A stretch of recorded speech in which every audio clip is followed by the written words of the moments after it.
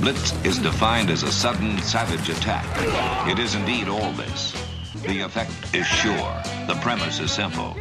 It's a basic, primal confrontation, man to man. No excuses are offered, none accepted. Welcome to the latest edition of Longhorn Blitz with Horns247.com. Looks like a radio station. Now, here are your hosts, lifetime Longhorn Rod Babers, Pure athlete, yeah. I transcend race, hombre. Matt Butler, I don't talk, man. I back it up. And we are chock full of that, man. Damn right. and Jeff Howe. It's still real to me, damn it. And that's the bottom line, because Stone Cold said so. If you're gonna blitz, come strong, but don't come at all. Coming strong with another edition of Longhorn Blitz with Horns247.com, talking pro day.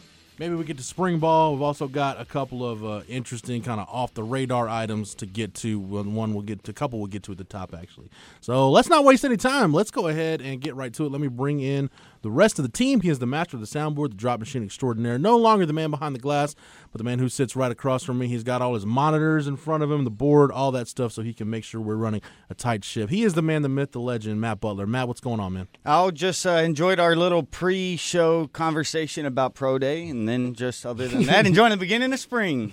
Yes, opening day, Major League Baseball today. The first pitch of the Major League season was a home run by Ian Happ, so Yeah, that's way to pretty kick cool. off Maybe that's a sign of good Derek things to Jeter come. era. It's the first time since 1968 that all 30 teams are actually participating in opening day. It Oh, does- I it's didn't playing. realize they were actually doing it that way. Yeah, That's Every it's cool. team it's is actually playing. legit opening day. Every for everybody team today. is playing. It's like not every, like it should it's be. which is Rob Manfred, man. I love this guy. It's just brilliant. It's like, why didn't they? That should always be the case. Right. Quite Every simplistic. fan base is simplistically brilliant. Every fan base. I don't know is about hyped you up. guys, but I am jacked about Major League Baseball bringing back the bullpen car. I That is saw going to that. be cool. Yeah. One a bullpen car is cool. organization. Yes, I always think back to Major League and Tom Berenger going to chase down his Rene ex-wife. Russo with the bullpen car. Yeah. Yes. It's the only way to get there. You had to rob the bullpen car.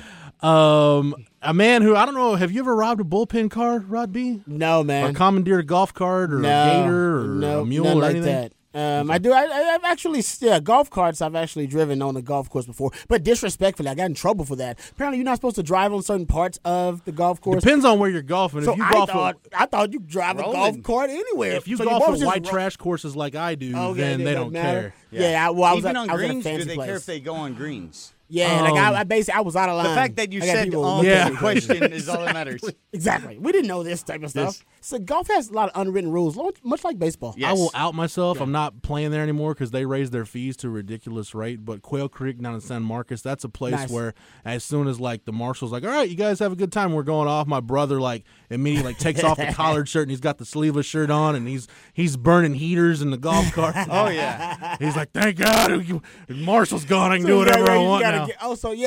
that's what it is. So they got like basically officials that walk around Yeah, golf like courses. the This is stuff that marshal I did that not goes know because I around, don't golf like that. Yeah. Yeah. So you can't disrespect the golf course. But anyway, by the way, And I Rod, talk too damn loud for golf courses. Well, period. Like you've they got- don't like that either. Like I'm a loud talker. So from now on, you're Black Faldo. Yeah, Just call exactly. yourself Black I'm Faldo. terrible. I'd be like, man, you gotta lower your voice. I'm like, oh, okay. Spring games coming up, Rod, and you know the alumni Nice. golf tournament spring game weekend. Oh, yeah. Any chance Tiger Hoods makes an appearance? At the I've gone alumni to it golf a couple times, tournament? but I never golf. I just rode in the golf course and drink with the guys and Yes. hang out and kick it. So, ooh, that's a good point. Yeah, I might go this year. I might go just to go hang out and see some of the guys. It's always fun to do that. Like, yeah, I mean, I didn't go to Pro Day because it was raining like a something. And turns out I didn't really need to because thank God I didn't go. Well, you're an alum. We'll get to that here in a minute. yeah, You're a letter. You could have crossed over and went and rubbed elbows with the Tomlins and yeah, stuff. oh, that's a he touchy does- area. whether he's- I'm media too. So He's, it's weird. he's Tiger Hoods. He's Black Caesar. He's Rooster Blackburn. A number This is of true. different Alter egos, baby. Lifetime Longhorn, 2002 UT All-American, 2002 semifinalist for the Jim Thorpe Award. Fourth-round draft choice of the New York Giants back in 2003, 15 years ago, folks.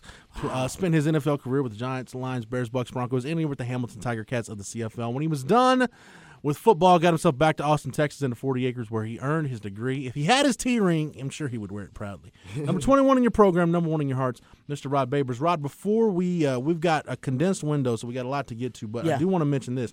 The Spring League is taking place in Austin. That's right, Johnny. The Developmental League. It's Johnny. actually going on. How weird is this that the parallels between Rod Babers and Johnny Manziel continue? Both have been property of the Hamilton Tiger Cats, both looking to resurrect their football careers at the Kelly Reeves Athletic Complex. Oh, yeah, where Rod that's right. practiced with the Wranglers, and now Johnny Manziel is there Palace with on the Palmer. Spring League. Both have exactly. close friends from Houston Lamar. Yeah, this is true. Josh Gordon, yeah, that's a good Yeah. point. Oh, you know what? I don't know. You know what? I don't know. Should I go see Johnny or not? Apparently, he was better at his A&M like throwing session because he was at the pro day than he was at his original pro day. That's what they said. They say he looked better throwing the football. This football league you speak of explains why. I was watching SportsCenter the other day. I see Johnny Manziel throwing and it says Round Rock ISD, and I was like, what the hell? Where's he at? Well, this is where Johnny always wanted to be. Johnny, he ends up landing in the place where he always wanted to be. He always wanted to play football in Austin. He just thought he'd be for the University of Texas. Right. Yeah. Turns out it's going to be, what's the name of the team? I think it's just the South team in the Spring League. Another parallel to Rod B, because that's how your career ended, though, playing football in Austin. Yeah, he's going to try to resurrect his. Yes. I was in a sense trying to resurrect mine there, you know what I mean? I think he's going to end up going to Canada, though. Your post-Canada stop was Austin. I think he's going to that would be the best way. He's going to end up going to Canada. By the way, the Patriots talked to him twice at that pro day. Yeah. Until some guy that looked like me was encouraging Rod that it was time to go see him. Yeah, when I had to. Let's go, man. Let's go, Robbie. Get jacked up. So that's might be the end. That is null and void. But now let's talk pro. Well, actually, 3 Longhorns are playing in that spring league on Johnny Manziel's team. Quincy Vassar, Dylan Haynes, and Mike Davis. I talked to Mike Davis. I was out at Texas practice on Tuesday talking to Mike Davis, and Mike said he had kind of an ankle issue. I don't know if it was a stress reaction or just a bad sprain, but he's out of the boot. He's ready to go. So I'm looking forward to seeing what Mike Davis can do and seeing if he can get a shot. I mean, it does relate to pro day because all those guys, that's where they were trying to get a chance, get an opportunity, get a shot was at Texas Pro Day. So Dylan Haynes, though, I love it. I like Dylan Haynes. Everybody else hates on Dylan Haynes. Hey, one of the greatest DBs in DBU history. I know. You think it's crazy. Look at where he is. He's top 5 all-time interceptions. You can't say. Well, no, and he's that's one of the greatest. It is you so just hate him. It is so Dylan Haynes just to be in that league. Like, if it's imperfect, the only Not even Sam Ehlinger likes Dylan Haynes. You know what I mean? Like, Dylan Haynes might be one of the most hated Longhorns of all time by Longhorn fans. Blake Gideon thanks Dylan Haynes because nobody talks about Blake Gideon anymore. I think it's a little reverse racism, though, because I think Longhorn fans just don't like white safeties. They don't want white safeties. I think that's football fans. Don't like I don't want a white safety. Why? He's not. That's true because Cowboys fans about that. All-pro Cowboys fans about that about Jeff Heath. They always hate on Jeff Heath. I'm like, Jeff Heath makes plays. It's like, oh man, Jeff Heath, you need to get him out of there. It's like, oh, because he's a white safety. Calling white people out on this. Literally, nobody knew Harrison Smith was like the best safety in football until last year. Like, they finally, 5 years in a row. He was the highest graded player by Pro Football Focus in the league. Before he's a scrub. And then still. Eric Weddle's just a midget running around. Before we get to Pro Day, I want to mention this because this is the biggest piece of news that has come down in the Tom Herman era. Oh. Now, those of you watching this on video might be wondering why I'm wearing my South Carolina coach's shirt today. Oh, boom. It is because Tom Herman. I saw this. This is the biggest coup of Tom Herman's tenure so far. I'm not talking about bowl wins or top 3 recruiting classes. Yeah. Or, whatever else.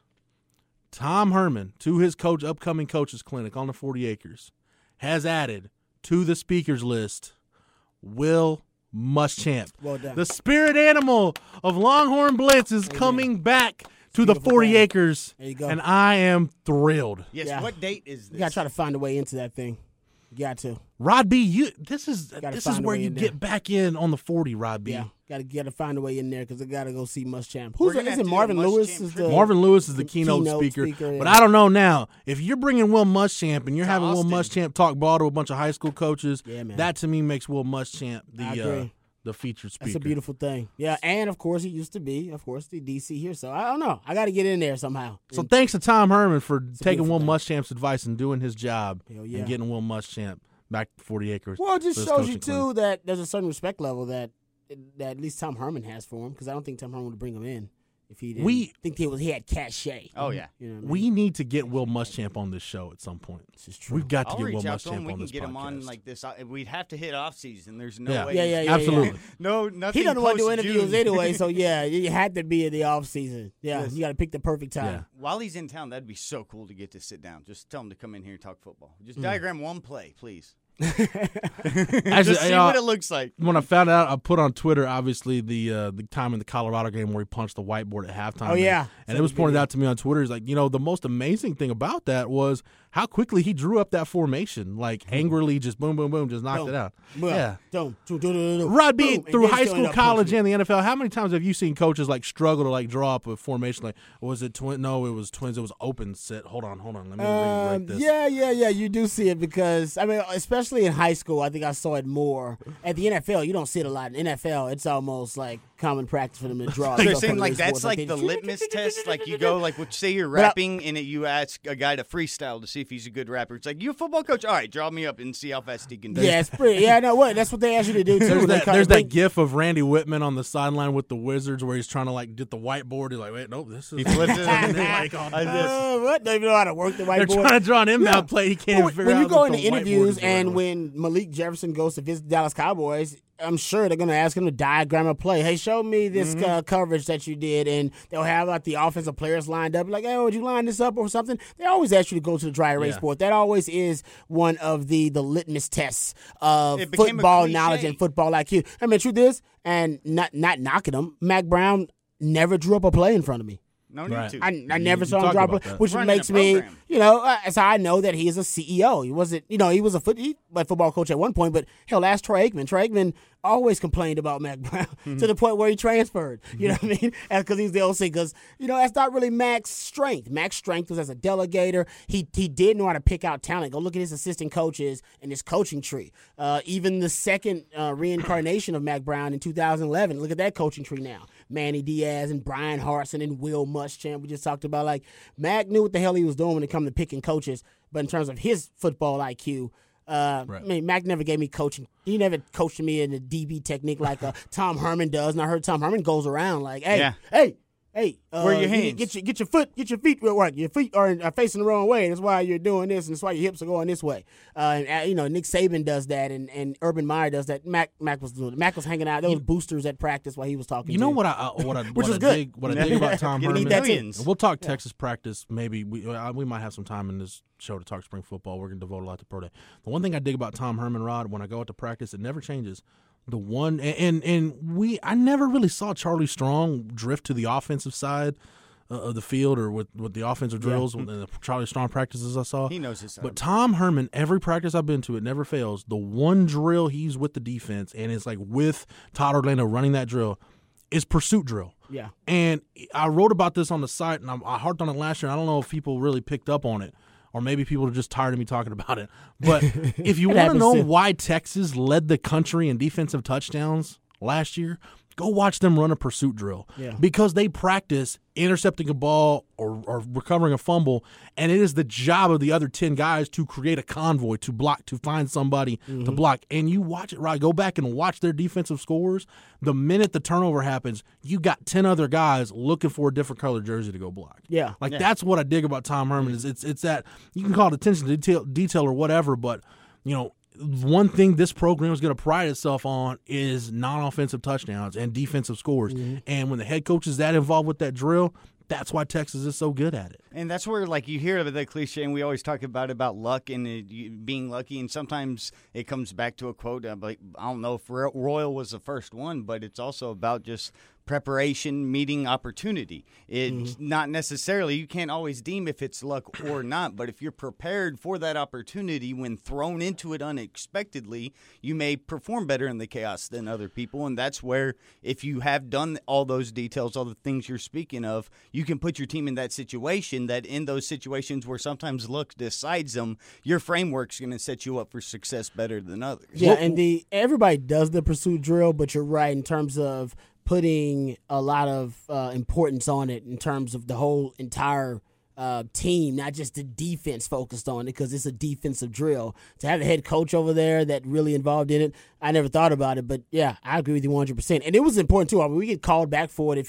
they found somebody wasn't giving 100% and somebody wasn't sprinting to the sideline. And yeah, for the guys on the other side of the field, it's more of a challenge for them because they have to rally to the football. Right. Or if somebody dropped the interception that coach had, or didn't get the fumble, and everybody comes back and they have to do it again. So yeah, it's a lot of importance on it, but it's about having a party at the football. Like, that's the mentality. That's what we used to call it. It's a party at the football. When they watch the film, ideally, you should have all 11 guys around the ball by the time someone gets down. Like, ideally. Doesn't happen all the time because, trust me, I'm a defensive back, and somebody ran me on a deep route or a post, so I don't necessarily get back to the hole like I should. But ideally, you should, because that's how you keep guys from getting big plays on offense, because they break a tackle. But if everybody's rallying to the football, watch great defenses. Most of the time, they have a ton of guys rallying to the football, cutting off the different cutback lanes for runners and for ball carriers. So ball carriers are always looking like, damn, that guy's coming at that angle. He's coming from this angle. And that's why you'll see guys,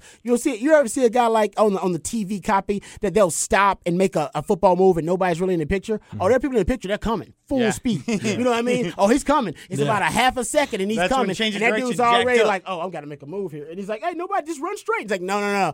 Run straight, and you're about to get your head taken off. And I think rallying at the football, it breeds that mentality. And when they watch that film, and I've had people tell me this that I've played against in college, when they used to watch the film of us rallying to the football, that's intimidating, man. That's psychological intimidation for an offense. Like, damn, man, there's no free inches, there are no free yards against this team. Like, you got to work for every damn thing. And it makes them play a little tighter. And it also, it goes along those lines where you talk about, like, football philosophies or ideologies, and it reminded me of what the Spurs do with the idea of the party with the football. So it reminds me of the way the philosophy of Spurs passing and getting the culture of passing, so you get your hand on the ball and everybody is looking because it involves the other, but it also then motivates others to be more engaged because touch the ball. And it isn't necessarily anything about the individual person. They all want to win. They're all trying their hardest, but it's different type of whole overarching principles that you see that. Same thing with Kerr, Utah, and it was whenever Boris Diaw joined up with Quinn Snyder, the old Spurs coach, went and do that up there at Utah. Is what they're doing now. You see all sorts of different teams having different type of ideas. It reminds me the same way because it gets that engagement. And once you're engaged, then it gets this feeling that you're actually going to be reciprocated. And it's just going to always guarantee that baseline of those things that you worry about not showing up or whatever, it eliminates those things constantly. So if you build your whole program around these things, you can be set up for success. Yeah, you would get like compliments from coaches like, oh, man, and you wouldn't even be involved in the play, but like I saw Babas rally from 40 yards away to make sure that he was there and to be in on the tackle. Like, that's the guy they would compliment because that guy's giving maximum effort and wants to be around the ball, and you're right, it does feed that philosophy. And then y'all are like, yeah, but that's what we do. It isn't necessarily something that's remarkable that they're pointing out to you. Yeah. It's just what you do there. So that's a cool part that you be able to differentiate you from your opponents. Along those same lines, Rod, I just want to throw this out to you as a defensive guy, and it's why Texas is so good at some of the things they do defensively, and you're starting to see them become habits. Another drill that I love that Todd Orlando runs, and he pointed this out at the Angelo Clinic last summer. After pursuit drill's over, they have a period where they just work on spotting the ball on different hashes and getting lined up as quickly as possible. Man. How do you handle getting lined up quickly against tempo offenses? You practice it. Well, and with wider splits being in college, there's more place that you can line up. So, I mean, if you're breaking a huddle and normally you run 10 feet over there, like those extra couple seconds to reshuffle and get set down, who knows? Maybe that is winning. I never thought about that. That's cool. It's like they'll line it up on the left hash and then boom. All right, 10 yards up, right hash, go. And then boom, 5 yards up, left hash, boom, 5 yards up, middle of the field, boom, 10, 15 yards up, right hash. And it's just practicing on getting it ingrained in your mind that, hey, when that ball gets spotted, the first thing you got to do is line up. Whole offensive line is going to look like kickers and have memorized steps that you're going through before each snap. No, it's going back to Coach Aquino, alignment assignment. He was like, those are the first two things you got to figure out. Then after he said, don't forget about that, alignment assignment. Don't get caught up in what's going on with the offense and how their tempo is. Don't get caught up if the ref just called a penalty. Don't get caught up in anything. Alignment assignment. Get that done, and then start making all your checks, and then start communicating. Yeah. So it's the same mentality. I mean, it's just it's amazing how football is still the same. Yeah. That's why you can talk teaching football from the guy from the 60s and the 70s, and then we can still talk it as well with that same guy, and then we can talk to young men about it, or Shanahan right now is on the cutting edge of it, and it's still the same. But everybody's got a different language for it. Everybody teaches it a different way, but it's still the same technique. It's instill the same concepts all throughout. You know what I mean? Drill, Alignment, assignment. So we always say, alignment, assignment. What's your alignment? What's your alignment? What's your assignment? What's your alignment? What's your assignment? I can see him screaming it right now. Alignment, assignment, alignment, assignment. And you learn like, all right, alignment, assignment. Boom. All right, I got my alignment. I'm in cover 2. All right, what's up? You know what I mean? Like, boom, when I'm looking at the number 2. You know what I mean? And you learn, you go through your progressions. And I remember him doing that way back in the day, but that's their version of it. Now for the millennials, for him to teach it to the millennials, he's doing it a different way. And the other drill I appreciate is everybody except corners, because corners we're working on. Jason Washington's really big on staying low and good footwork, and you know, he had this deal right. I've never seen it before, but he had it was almost like rubber cuffs, right? That DBs had tied around their ankles so your feet don't go further than shoulder width apart, and he's working on like boxers. A lot of work with shoots, but all the other position groups on defense during individual, all practicing across the bow tackling.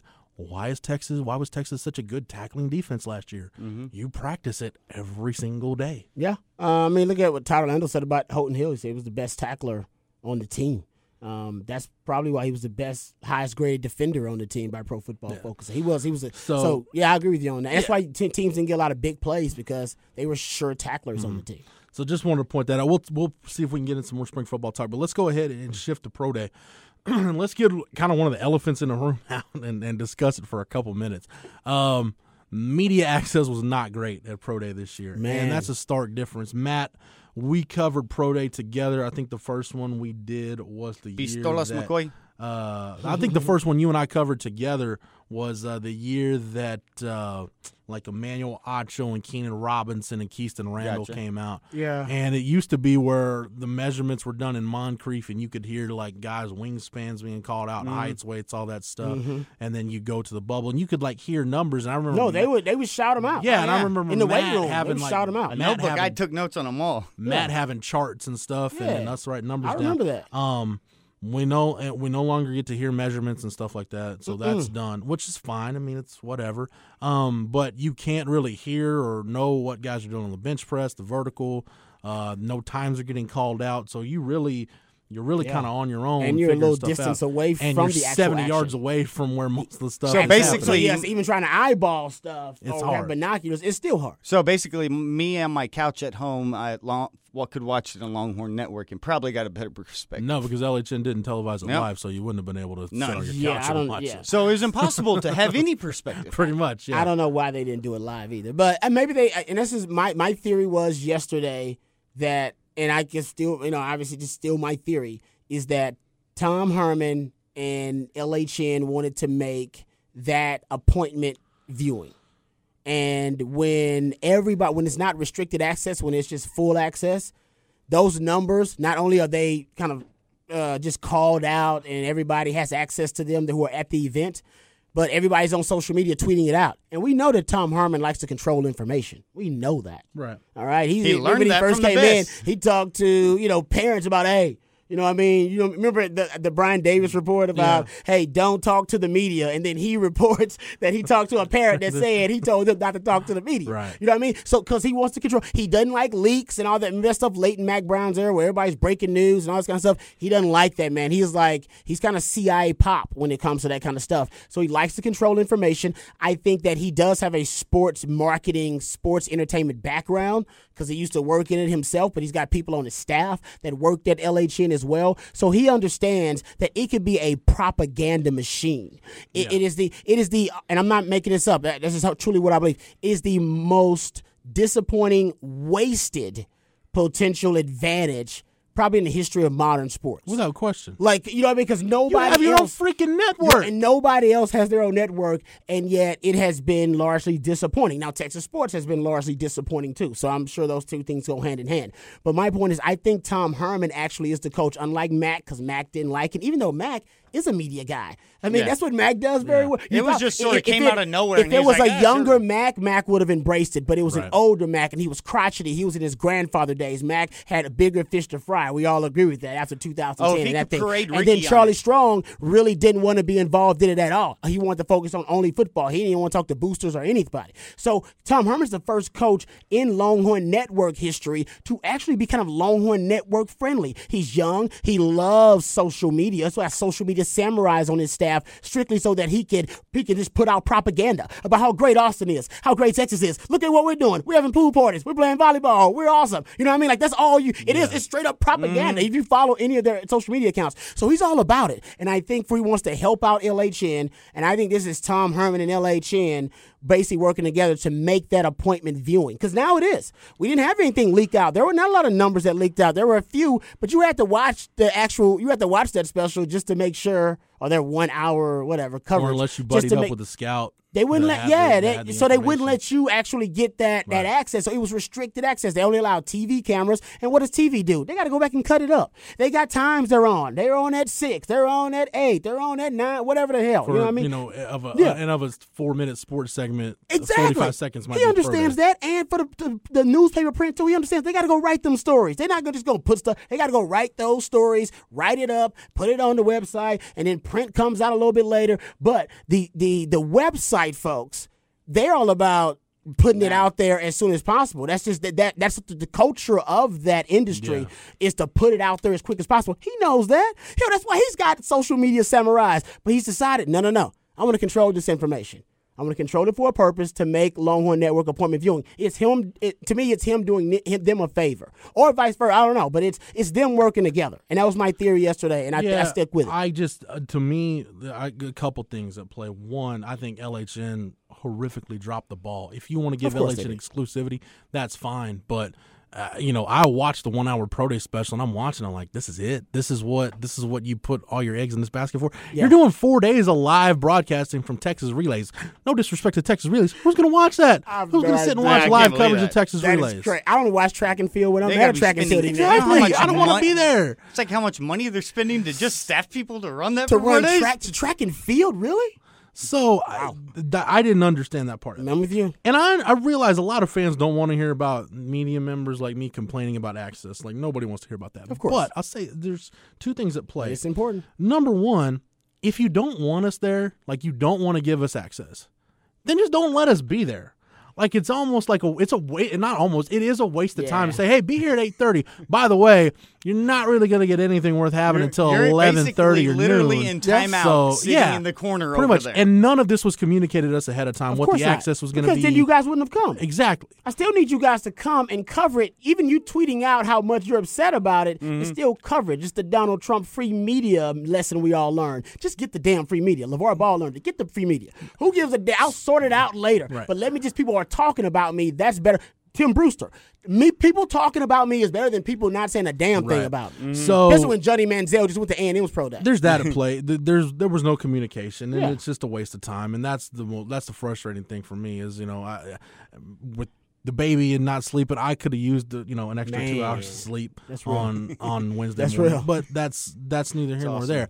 The other thing is, if you're a fan and you don't care, I understand that. But if at some point, if it keeps going the way it's going, and this is kind of what makes me frustrated about being a beat writer in this industry and why sometimes I wonder why I still do it.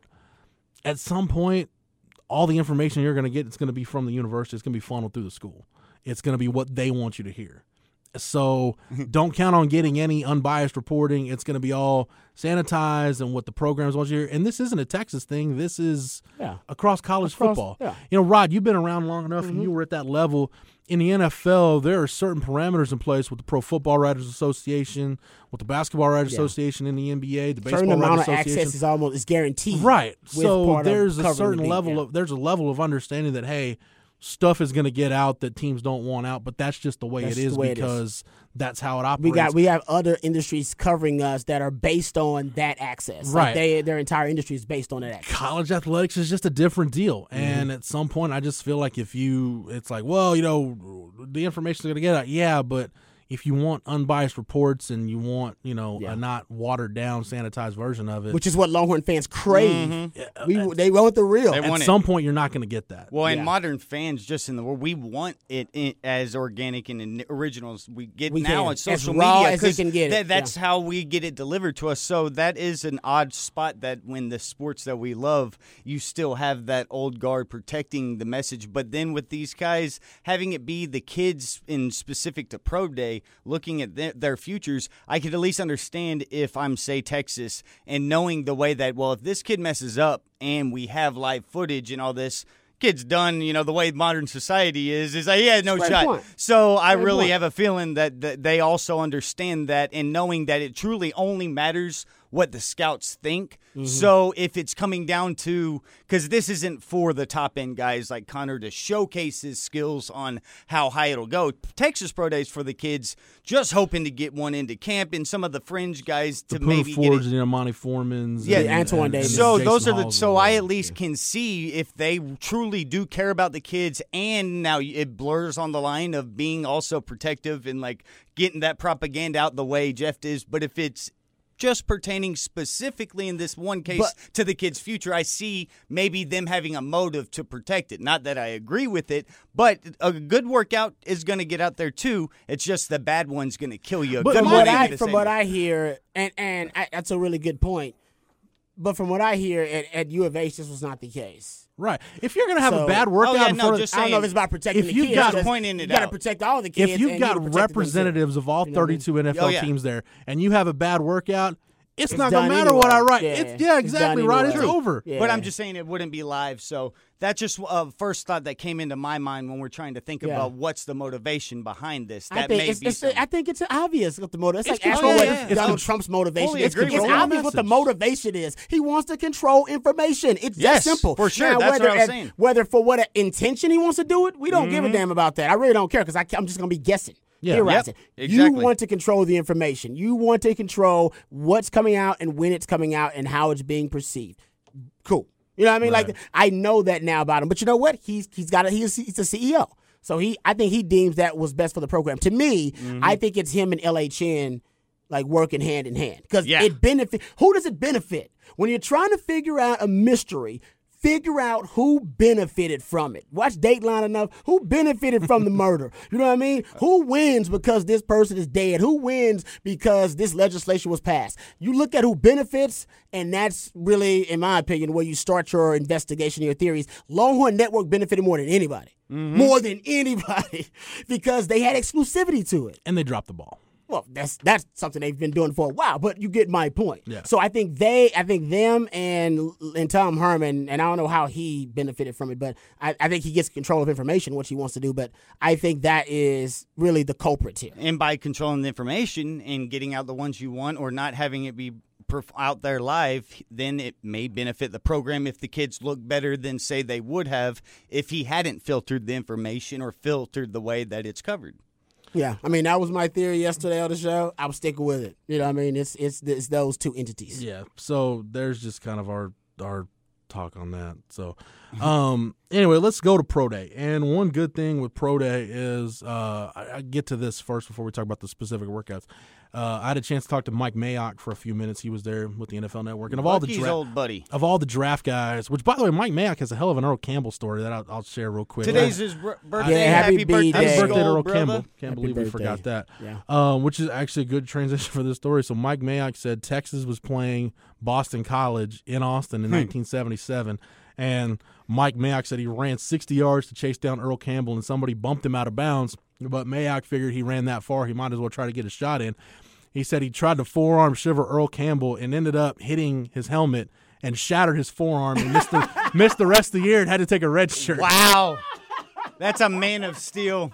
And that's so Mike Mayock. Like, people are learning right now that Mike Mayock even, like, played football. Yeah. Now, and another great nugget. That's a great story, with man. our show, yes. First off, knowing that Mike Mayock and then had his roots go back to our old partners on the radio and a guy here at the Horn with Bucky Godbolt.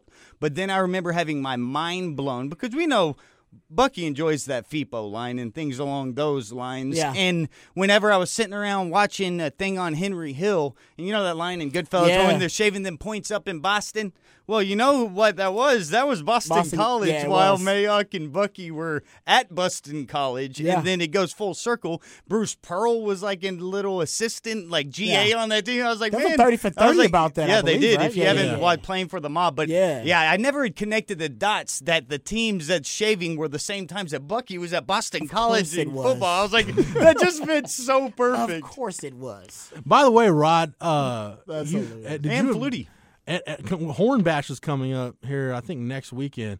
Is there any chance you and Bucky can square off and get that one-on-one that he promised? Dude, he would I'm not beat going to be you? responsible for What do you Bucky mean, breaking his one-on-one at hip or what? something. Bucky's- That inspired the windpipe chop. isn't Bucky said he could take Bucky's Rod like, B. how old is Bucky But I now? know, Like but- 60? So you're saying Is fight? Bucky 60? No, the one, okay. the wide receiver versus Yeah. Bucky. okay, How okay. old is Bucky? Bucky's like 60, right? Yes, I don't know. he's older than that. He's older than that. Yeah. Dude, I'm not going to be. No, I'm not for some rate. No, I'm not. He gonna- said even in his 3-point stance, he could take you, Rod I know, B. and I know he believes that. But if I actually, and He's I, full of like, it. Either he would end up getting like a random catch because I wouldn't be taking him seriously, or I would literally windpipe chop him and hurt him. You know what I mean? And hurt him, and he would break something, and I would feel really bad. It's a lose-lose. It's like LeBron James doing the dunk contest. Lose-lose. Yeah, Right. Rod You know has what I mean? I literally, I Lose-lose may for be me. being an ageist here, but I have a feeling I could maybe cover Bucky right now Of at his course age. you could. He's 60-year-old I person. know, man. It's not, yeah. You can cover a 60-year-old I Jerry could Rice. possibly. Yes. That's pushing the thank you. I will take the compliment. Jerry's actually, Jerry Rice is probably about 40 something, 45. I heard. Yeah. I heard Bucky is going to share the baked potato story for Maybe he's everybody older again than that. during Horn He's like Bash. 50. So if nothing else, the baked potato story from Bucky. The will be baked the potato price store. of- And it'll be worth the price of admission. Unfiltered. yeah, it'll be unfiltered too. It'll On be top of the barbecue rated cook-off and everything else going on. NC-17 Down in my version. neck of the woods at Buck's Backyard in Buda. But anyway, That's right. So I talked to Mike Mayock at Pro Day, and he said, I just asked him his thoughts on the Texas program, and he had a couple things that really stood out to me. One was he said when he watched Texas on tape, and he said he ended up watching a lot of Texas because when he was evaluating the quarterbacks for this draft, Sam They were taking on Darnold, Texas. Baker Mayfield, Mason Rudolph, and he said he's told NFL coaches and scouts, hey, if you want to evaluate these three quarterbacks, watch the Texas tape because it's almost back to back to back, and that was the best anybody played those three quarterbacks That's true. all year. He loved he loved how hard Texas plays on film, number one, and number two, he loves what Todd Orlando's doing defensively. So you could tell they're doing different things defensively that other Big 12 defenses aren't doing, and they've got some talent on that A side lot of of the ball. he's And using a lot of popular pro concepts. yeah. And clearly had some talent on that side of the ball defensively. He said the other thing that he really liked was how hard this current team is working in the weight room and how Yancey McKnight, the ship he runs over there, which we know the testing numbers and all that stuff, that stuff speaks for itself. But Rod, you're slowly but surely, it's been a long climb back, and Texas still has a long way to go to get back to the top of the mountain, but you're slowly but surely starting to see all that stuff that adds up to being a championship program starting to come together. Yeah, no, I agree with you. It's what's going to happen is, and hopefully it happens in the next 2 or 3 years, the roster is going to get to the point where, as we pointed out before on the last podcast, where the best matchups and the most competitive matchups you're going to see are going to be in practice. Talented depth. You know what I mean? Top up and down And the that's roster. how Alabama is, and that's how Georgia is probably right now, and Clemson and Ohio State, and Florida State was at one point. USC will get back there. That's how you know you're going to contend for a national title every year. And we were like that in 2001 and 2002, and Texas was there in 04 and 05, and I don't know about 08, 09 actually. I don't know if you can say that in 08, 09. You know what I mean? I don't We've know. talked about that before. That was a lot of Colt listen, McCoy and you- Will Muschamp. the descent for Texas in a lot of ways offensively started then. Colt McCoy, he was just so damn good. We Masked didn't a lot of realize it. deficiencies. He really was covering up a lot of issues, When you get a lot rid of of the ball in 3 ineptitude. seconds. That guy was the leading rusher in attempts and rushing yards in 2008. Like, dude, he was the entire offense. Right. But he was just throwing it to Quan and Jordan Shipley. You couldn't double both of those damn guys. And then in 09, it was the same thing with him and Jordan Shipley. But anyway, I digress. That's not my point. My point is, I think Texas is going to get back there where the roster is so damn talented. And the prime example will be on defense. Because, and we pointed this out before, the most recent history at Texas, when you have a first-year defensive coordinator, going back to Manny Diaz, who we all know is a talented defensive coordinator. He's not a scrub. Look at him at Miami. All right? He was great in his first year in 2011, and in 2012, when he lost a ton of talent, all right, he lost Keeson Randall, he lost Blake Gideon, he lost Manny Acho, he lost Kenny Robinson. They took a precipitous drop. All right, from fell off the cliff. It was one of the worst defenses in Texas football history for 2 years, 2012 and 13. You get a new defensive coordinator in Vance Bedford. He has a great season in 2014. First year for Charlie Strong. And then in 2015 and 16, it drops off a cliff again. Why? Because he also lost a ton of talent. He lost Quandre Diggs. He lost Mikael Thompson. He lost Malcolm Brown. I think Cedric Reed, Steve Edmonds, Jordan Hicks. He lost a ton of talent. Yeah. And then, because on defense, you need talent to win, period. You need talent. You need guys that can play at the next level. Why was this Todd Orlando defense good? Go look at their pro day. We'll talk about it. Holton Hill, Deshaun Elliott, Malik Jefferson, Poona Ford, all those guys are going to be on NFL rosters. They'll all be drafted from the defensive side of the ball. Yeah. So the way you can avoid that is back when I was playing, we had Cedric Griffin and Michael Huff and Aaron Ross behind me and Nathan Vasher. You know what? You lose Rod B and Ahmad Brooks and Quentin Jammer. You know what? When you got guys like that behind you, you're not going to take a precipitous drop, all right, in production defensively, in effectiveness defensively. So I think for Todd Orlando, that this will be the test, one of the tests. Is Texas coming back? Can you avoid that drop-off? Because I know why the drop-off happened. We've already studied that. We can see the trend. Can you avoid it? I think he can because he's a better defensive coordinator, number one. But number two, I like the talent they have coming back. You got Gary Johnson. You got Chris Boyd. You got Brandon Jones. There is P.J. Locke. There is on that defensive line. You got Hager and Charles Omenihu. And, you got a lot of talent there. You got Malcolm Roach. So I wonder if he can avoid that. And don't get it mistaken. Those teams in their second year after the drop-off of Manny Diaz and Vance Bedford, they had talent too. All right? There was talent on those teams, but it wasn't maximized, and it wasn't veteran talent. And when they lost that veteran talent that went on to the NFL to play at the next level, they couldn't really teach those concepts the same, and then there was a disconnect between guys understanding the concepts, understanding what the defensive coordinator wanted them to do, and their ability to execute it on the field. For Todd Orlando, I think he's a better DC at this point in his career than Manny Diaz was when he was here, right, and Vance Bedford was when he was here. Right. Yeah, and then there's that whole level where, like you were talking about, when you're trying to diagnose what went wrong, was it at the actual teaching or was it the grasping of the concept? A bit of both. Exactly, and when you have somebody new coming in, though, you sort of wonder what his defense is going to do, what his strengths are, because we don't necessarily know that yet for Orlando. But what we do know is these new coaches, the new players last year when they got the new coaches, were able to pick it up and make it work pretty quickly. So maybe Orlando has something that may be able to just players adapt or align easier with what they're used to doing in modern football concepts. Yeah. So I just want to let's go ahead and get to Pro Day, and I'll have some stuff from Mike Mayock on the site, some of the stuff I just talked about. I've actually got some thoughts from him on Connor Williams, and we'll start there. Connor Williams on field workout. He did work out at basically every offensive line position you can, and his drills and his footwork drills, whatever, the bag drills, all mimic movements you do at left tackle, left guard, right tackle, and even center. He did some shotgun snaps. Yeah. And talking to Mike Mayock, he said, as smart as Connor Williams is, as athletic as he is, his ability to reach, if you're going to kick him inside, why not try to move him to center? Because of how important that position is when you look at really, Rod, to me, the center position kind of changed in terms of value when you look at what the Cowboys did in building their offensive line with Travis Frederick. Yeah. You and I did the show the day after that draft, and we all laughed. Why are you taking a center in the first round? No, I did. Yeah, I had a rant on my show about how Cowboys fans are tripping. Yeah, because I was like, he's not a big name. You want a big name. You want a splash. I say, with this guy, you're going to be able to build the O-line around him for 10 years. Blackstreet was right. I remember saying that, so I wasn't in that band. I laughed it off thinking, I was like, no, why couldn't you have moved back and picked up picks? And I was like, no, whatever. And then they started building that offensive line. They built the offensive line, true. And building it for what we're going to play than the style that we have played. Yeah. So, Connor Williams, I thought it's hard to look better than he did yesterday. doing drill He's light work. too, right? Yeah, he came in at 298. Said ideally Yeah, he a wants little to play between 300 and 305. But Which some scouts don't like, I guess. I thought he looked good. And you know, Mike Mayock's take, he said he's going to get drafted depending on how a team sees him. Do they see him as a tackle? Do they want him as a guard? Do they want him as a center? Man, this upsets me about NFL teams. It really does, man.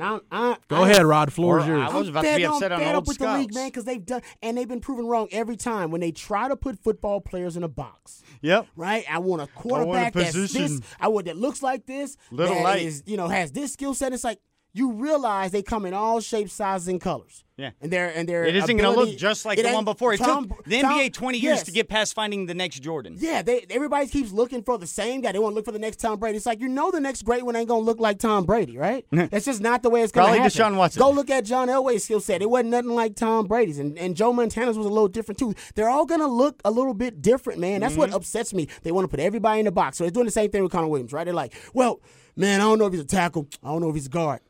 Okay. You're saying he can play Why them can't all? he be both? Why is that something a negative? Why is that a point of criticism instead of being something that should be an asset? Because he can play all of it. We talk about the Cowboys offensive line. La'el Collins. Why do we like him? Because they can move him from tackle, move him back inside the guard, which they're talking about because they just picked up Cameron Fleming, a switch tackle who plays right tackle and left tackle. And they have a guy, Marcus Martin, who plays center and guard. They've made themselves injury-proof now. Because they've manufactured depth because they got guys that can play multiple positions. We talk about it all the time on defense. Yeah. It's like, no, why put that guy in the box? That guy can play Zach this Martin's or that. another guy that can play multiple positions. So I would say, I don't know why it's considered a bad thing when you're like, man, like Shaquem Griffin. People are like, well, we don't know if he's an outside linebacker, the one-handed player from UCF, if he's an outside linebacker or if he's an inside linebacker or if he can even play safety because he ran a 4.4 or 4.3 or whatever it was. And it's like, and they're like, man, that's going to hurt him. I'm like, why does that hurt him? That should make him, you know what I mean? That should be one of those guys you're like, I covered this guy then because I can put him at anything. I can be experimental. That's because NFL coaches, as good as they are, they're lazy. They're lazy and they're stubborn in many ways. So I think for Connor Williams, at first it's going to be a disadvantage because people are going to hate on him because we don't know where to put him. Because we don't really think outside the box. And then his third year in the league, they're going to be talking about how it's his biggest asset. This is one of the only players in the NFL that can play all 5 positions on the offensive line. And that's why I think it's like, okay, yeah, of course it is. I'd like to read some of these quotes and see which teams are saying what, because there is, I'd say in football, the biggest rift between some teams that still do it their way and the way they've done it, and some teams that are very forward-thinking. And it looks like the ones that are forward-thinking are hoarding all the good players, and it's been going like that for a while with like the Patriots and the Eagles and the Rams, and like there's a couple other ones that have been doing this over and over and over. Kansas City, look at Kansas City's roster. Tyreek Hill, I don't know what to do with this guy. Like, look at those linemen that they have. Like, look at the Eagles' offensive linemen. Like every single one looks like more like Connor Williams, and like, and then I bet they're looking for guys. Oh, hey, you're saying he should be a little bit heavier in the pants? You see how much we're running out here and the tempo we're going at? We'll take that 298 guy that's lean, muscle, in shape, and versatile. And it's the same thing that I still heard up until 2 or 3 years ago with NBA players. It blew my mind when you talk about position versatility in every other sport as a strength, and in football, it's still possibly a weakness. Like Marwin Gonzalez or these baseball players that play all positions, you aren't going to count them, discredit them. Exactly you aren't going to do the same thing with these players. LeBron can play all 5. You don't discredit that. Or like the idea when you look at each player and say they have, well, I just don't know if this one tool isn't up to par. It's like, so you're saying you're ignoring the other 99 that are awesome just because you're basically trying to discredit why you aren't going to be wrong about this guy instead of actually looking at what they do well. Yeah. It cuts across all levels. There was a time where Texas didn't offer Quandre Diggs because they didn't know where to put him. Exactly. I remember that. I remember you talking about that. He came out of the womb as a DB. Do you know when Texas finally offered him?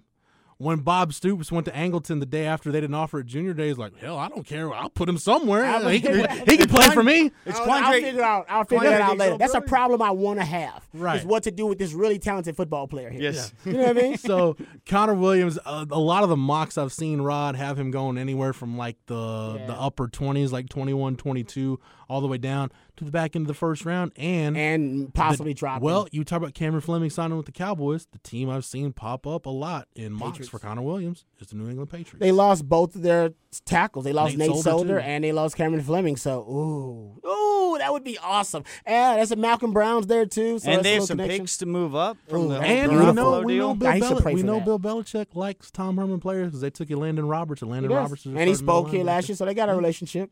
Yeah. So we shall see. That's a nice one, Jeff. I like that. I'm bringing that up on the show. I'll give you credit though. So it's going to be Dixon and going to be. They're just going to hoard all the Longhorns this year. I do know that I don't know if this is supposed to be out there, if it's common knowledge. Speaking of Tom Herman players in the Patriots, Deshaun Elliott had a meeting with the Patriots recently. Did he really? Yeah. Good for him. Yeah.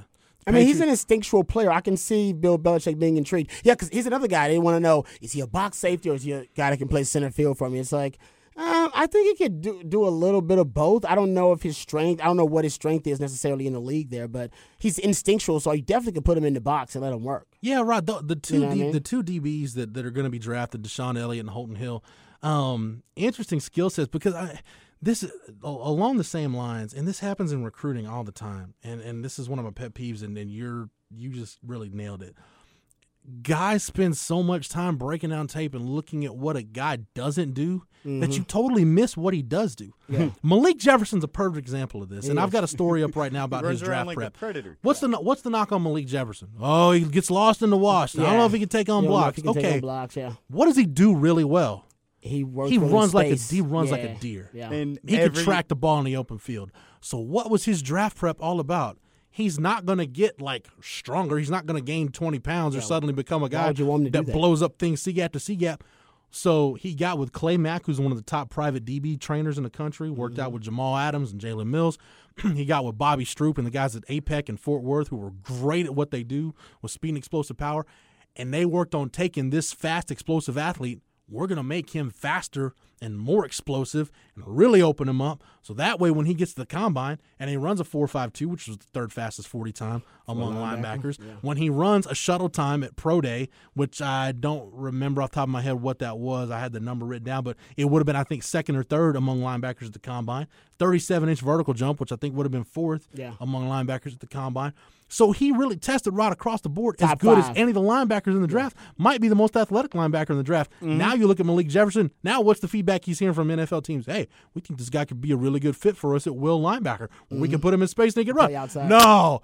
You think so? Yeah. No. Really? Yeah. I was about to say the way that you hear guys, they'll say, he gets lost in the washing or something like that. And it's like, wait, but that his job's to make the tackle. Your job is to put him in a position to make that tackle. Don't get him lost in the wash. Put him in a situation where you will be set up to succeed. He shouldn't be playing inside. We all agree with that. And I think they're talking about the film where he's playing inside a lot. You get that guy on the perimeter. You want him on the edge. You want him on the outside working in space. And you want him meeting an offensive lineman in space, not an offensive lineman in a phone booth. Yeah, that's a flawed way to assess, tape. If you're, say, watching him do something you aren't going to have him do. Well, scouts are just critics, ultimately. And whether critics are telling you what's wrong with something, what's wrong with a movie, what's wrong with a restaurant, all that kind of things, they don't really compliment that. Also, the scouting season, which we're in now, it's all about the negatives. What does a player – give me reasons not to draft a guy and then tell me if I can coach that coach up that skill set. If those negatives, those liabilities are coachable, can I get them out? Or is it a deal breaker? Whatever the liability is in his skill set. So that's what the scout's job is. So that's a lot of what we get. At the draft, it's more about what a guy does well than what a guy doesn't do well. Yeah. Which is it. So I mentioned Malik Jefferson. I thought those guys, Malik Jefferson, Deshaun Elliott, Holton Hill, I don't think they did anything at Pro Day that hurt themselves. Which is important.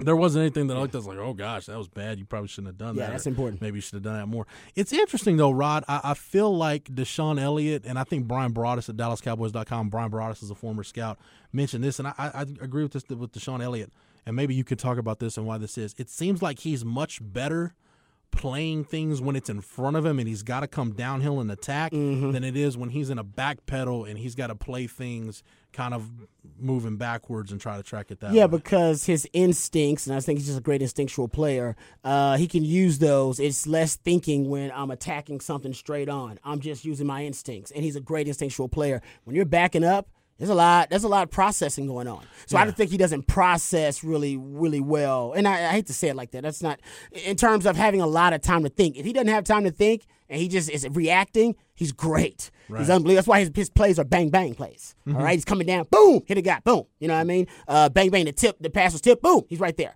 You know what I mean? He's a great instinctual player, but that's when you're face up front, fronting something essentially. When he's backing up, he's got to process the route combinations, process what the quarterback is doing. What's the quarterback's shoulders doing? Is he, is he looking at this side of the field or this hash or this hash? So he's processing a lot of different things. I think that part will slow down for him as he gets coached on the next level. Right now, that's why he's really good with things in front of him that he's coming downhill on. But if he's backing up, if he's going uphill essentially, then there's a lot more to process. Everything happens a little bit slowly, but there are a lot more things that you have to read that you should be reading. I think the key with DeShon Elliott and Holton Hill both to remember is these guys still don't have a ton of experience. No, they don't. Yeah. DeShon Elliott had the toe injury early in his freshman year, and Play was kind of more of a special teams guy and a backup guy as a freshman. And then for whatever reason, we've talked about this too. I thought the biggest mistake that Charlie Strong and that defensive staff made in 2016 was they had DeShon Elliott and Brandon Jones as their starting safety tandem for the Oklahoma State game. And I thought one of the biggest mistakes they made was pulling those guys the next week and going back to Jason Hall and Dylan Haynes. It's like, no, you're going to have some lumps because these guys haven't played yet. But by the third or fourth game, they're your duo. They're going to be really good. And we saw that this year by about game 3 or 4. Like, wow, DeShon Elliott's really good. And then we saw Brandon Jones make that better ascent. and better. So really, these are both those guys. And Holton Hill had like the weirdest 6-game suspension I've ever seen in my life. His sophomore year was like he's playing 1 week, then he makes it to K-State, but then he's like in the locker room for the first half. I think he was on probation and he kept violating. And then he probation. plays the next week and he's out the next week. So it's like, what are you doing here? I don't know. And Holton Hill's got off-field stuff that he's got to answer to, and he said feels like he's learned from his mistakes. He mentioned that at Pro Day. But I think if you're an NFL team drafting these guys, obviously if you're drafting guys, you're drafting on upside. But you're thinking, with DeShon Elliott, as he gets more reps, it's going to become second nature, and I think I'm going to have a hell of a player on my hands. Exactly. So I'm with you on DeShon. That's why I think, if DeShon's coming down to cover a guy, he's coming down because he's got to fill this gap, or he's coming down because, he's in run support. His role is already defined. It's like, come down, do that. He's like, I can come down and do that, and I'm doing it fast at a real quick speed. You know what I mean? Right. But when he's backing up, he's processing. I'm processing. You know what I mean? So it's like the Apple computer with the little rainbow wheel. That's what happens to him a little bit when he's going backwards. I think he'll get better with that, because that's just, trust me, I remember that. I remember everything moving fast. I'm like, the route combination. I recognize that. The quarterback is supposed to look at that. I forgot about looking at, this guy. This guy's threatening me already deep. You know what I mean? So there's so many things. He'll get really comfortable with that process. He's just, like you say, he's a baby, man. Yeah. And just how you just pointed it out right there, how it got to where you started to then notice things, but then you within that you're admitting it hadn't become a second nature yet. Yeah. Because then you're noticing them, but you aren't seeing them in your periphery, and just sort of like in that Neo Matrix. Exactly. When you're then that's when instincts have totally taken over. Yeah. But we've had players that you saw like Earl Thomas, where it took Blake Gideon to put him in that spot, let the instincts take over, and it goes off. Then, like you said, when you're in the middle of that buffering zone, when the NFL knows that, okay, once he gets that done, the physical skills, that's all you don't even have to worry about. That's the type of, when you have a player that doesn't have the if you're diagnosing but don't have the skills, your ceiling has already been tapped. Yeah. You have nowhere to go. So these guys, it's exactly what you want from an NFL player. And then when you've seen that they played in a conference where they probably had to pick up some pretty in-depth coverages, that if you're assessing all the players across college football, those Texas DBs and DBs in the Big 12 are going to be quite familiar with a lot of things that they're going to be seeing at that next level. Mm-hmm.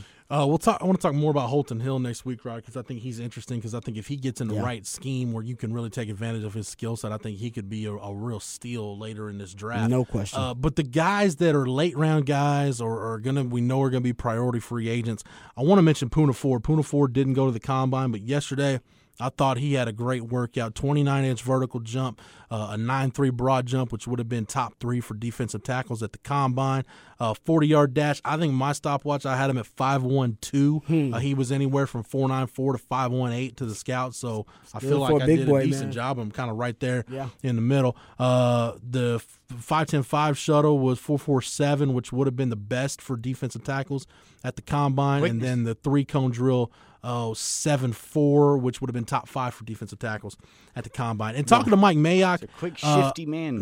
Talking to Mike Mayock about Poona Ford. Brian Davis from the Statesman and I were both talking to Mike Mayock about Poona Ford, and Mayock's take was that the traditional nose guard, when you think of like guys that are like traditional 3-4 nose guards, that position has become de-emphasized because you're looking for more versatility. And Rod, we talked about this when Poona Ford was going to the Senior Bowl. The NFL is becoming more of a passing league that you've got to have a guy that can show you some pass rush ability and get after the quarterback. But I think what Poona Ford showed, and I think the best compliment that's been paid to Poona Ford is what Tom Herman said about him early in spring practice, which is he has not seen a harder. And you think about the programs Tom Herman's been around, guys he's seen. He said he has not seen a guy like Poona Ford practice that hard consistently since he was a GA at Texas watching Casey Hampton. And Rod, you shared a practice field, a locker room with Casey Hampton. That's a pretty damn high compliment.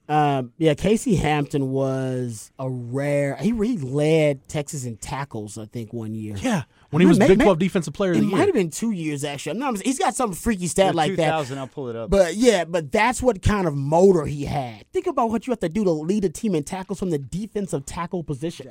We just talked about pursuit. Like that guy, he's running downfield to get wide receivers who caught hitch routes, and I'm still breaking down. I'm like, that's how much of a freak this guy was. And so for him to get that kind of compliment, and obviously one of the greatest Pittsburgh Steelers players of all time. When you make the Steelers' 75th anniversary team, no, he's arguably a Hall of Famer in the NFL. Yeah, he should be in probably. And he wasn't undersized D tackle, but he was a nose tackle, traditional nose. For Poona, people are trying to figure out because, like you said, the nose tackle position is an endangered species. Yeah. They want guys who can basically create disruption in pass rush. He can do that though. He can disrupt. Yeah. I don't know if he's a pass rusher, but he definitely can disrupt. You hear what Malcolm Brown says? That everybody's hating on his height. It's going to end up being his biggest asset. It's like the Jose Altuve thing we were talking about. It's going to be as big. He said because nobody's going to be able to win the pad level with him. He's going to already be passing. We saw that last year. Yeah, you saw it at the Senior Bowl. The Ia Honda arms, that longest rank. Like he's literally, if you were to make something just based on the physics of what you need to get the job done, he's the best thing possible. The low, squatty guy that's shifty. You just admitted that among all NFL athletes, he's like the fastest and quickest changing direction. So inside that short space, that's insane. Added on to having the longest reach where you're going to keep them off of you while having the squattiest body type to have the best lower center of gravity. You couldn't create something better. It's the bumblebee. So I think Poona Ford got himself in a position where he's going to be drafted at some point. Yeah. Seventh round. The guys that are priority free agents, Jason Hall, right, and I heard you talk about some of this on the Rodcast, and I agree with you. Jason Hall, it's going to be fit. It's going to have to be somebody that uses that hybrid linebacker safety position that's easy fit for him because he ran in the mid to low 4.5s, which I think 230 plus pounds for him is pretty good. Antoine Davis, I know Ahmad Brooks on the LHN special compared his pro day to Marcus Wilkins' pro day, a guy that didn't play a whole lot. Antoine Davis has film at corner and nickel. Maybe he could fit at safety, but you're talking about a guy that ran low 4.4s, high 4.3s, 28 reps on the bench. Which would have been the most by any corner at the combine. Yeah, Jason Hall also with a 10-10 broad jump. So you're getting an idea of the kind of athletic guy.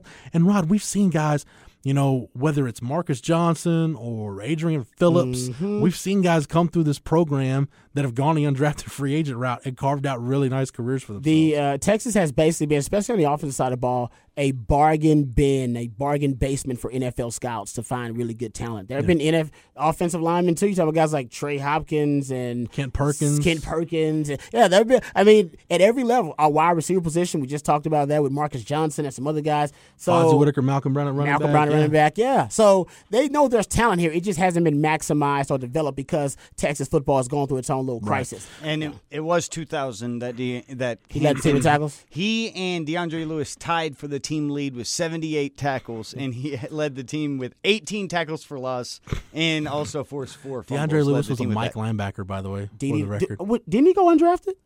Yes, D.D. Lewis is another guy. Who was undrafted. I can't believe I just called him DeAndre. That guy played in the league for 8-9 years or so. He played in the league for a ton. Yeah. Marcus Wilkins played 7 years in the league. And then, Rod, real quick, we got about 60 seconds, but Amani Foreman, I had him at 4.4 flat. I thought he had a really good workout.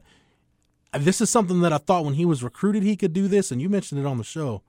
I'm really intrigued if an NFL team would get him in a camp and say, why don't we flip him over to corner Yeah. and see what he's got? You know he's athletic. Like a Richard Sherman. That's what Richard Sherman did pretty much. He's got that body type. He is really athletic. I know that people have brought it up.